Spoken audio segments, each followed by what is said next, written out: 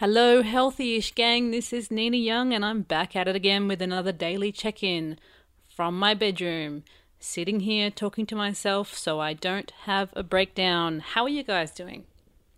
I'm struggling a little bit, to be honest, and it's a little bit hard to stay calm when the world seems to be burning down around you. I haven't left the house in 2 days. I'm starting to feel a little bit panicky that I might not leave it again for a while. And panic is actually the topic that I think I want to talk to you guys about today.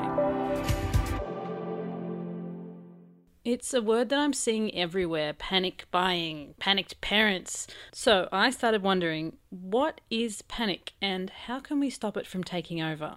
On a scientific level, panic is part of our inbuilt fight or flight response when we perceive a threat. Here's a quote from the Scientific American that explains it pretty well. When people feel stressed, their sympathetic nervous system revs up, releasing energy and preparing the body for action. Then, the parasympathetic nervous system steps in and the body stabilizes to a calmer state. But if the parasympathetic nervous system is somehow unable to do its job, a person will remain fired up and may experience the heightened arousal characteristic of a panic attack. Now, I'm not somebody who typically gets much anxiety or panic. I'm a pretty chill person, but I'm thinking that 2020 has left us all with a baseline feeling of, oh my God, how much more of this can I handle? And that's why I think we're seeing panic buying. We're in a situation out of our control, so we're desperately grasping onto the few things that we can control. We can control our pantry. We can control our toilet paper, or we could, until we lost all of our collective minds, and then we couldn't control our toilet paper, and that made us panic more.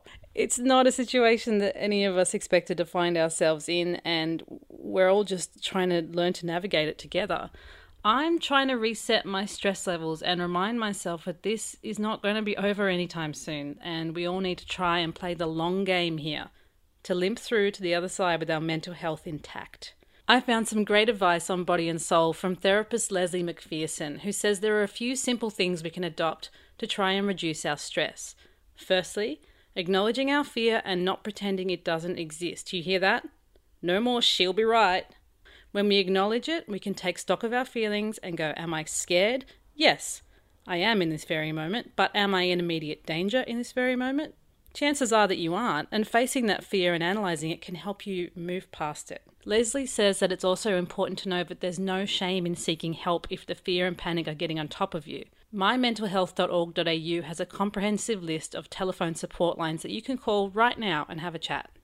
Another great suggestion is using the 20 plus seconds when you're washing your hands 1 billion times a day to employ some positive thinking techniques. I love this.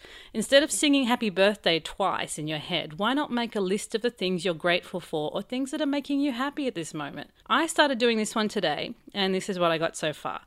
I'm grateful for a job that allows me to work remotely. I'm grateful for my health so far, and I'm grateful for the health of my family. And today I found a Facebook page of people singing quarantine karaoke, and that made me smile because I love that humans always manage to persevere and find ways to have fun. I'd love to hear your lists too, so drop them in the Healthy-ish Australia Facebook page and we can all have a positive moment. I've decided to look at all this time at home as the gift of time that I've been wanting for years. So finally I've got time to do some crafting. I've started making earrings out of resin and glitter, and that sparkle is soothing my damn soul. Pull out an instrument. Get to work on that book you've always planned on writing. Above all, let's just try and rise above the panic because we are all in this together now. And oh my gosh, this got a little bit more Oprah than I had planned, so I think it's probably time for me to sign off. Be sure to join the Healthy-ish Australia Facebook page so we can all hang out in a social distancing kind of way, and check out bodyandsoul.com.au for more great mental health coverage. Before I leave today, I'm going to leave you with a quote from author Alaric Hutchinson.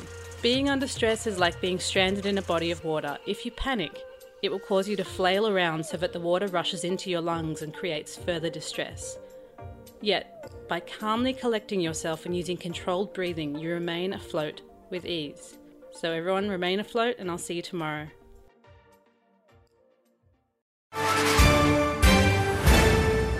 News doesn't have to be boring. The Brits have given Prince Harry a new nickname after yet another tell-all interview. Oh God, is it the Ginger Whinger?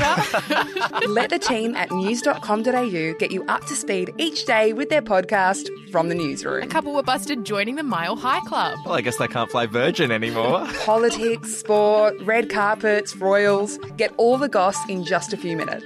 Follow From the Newsroom wherever you get your podcasts from.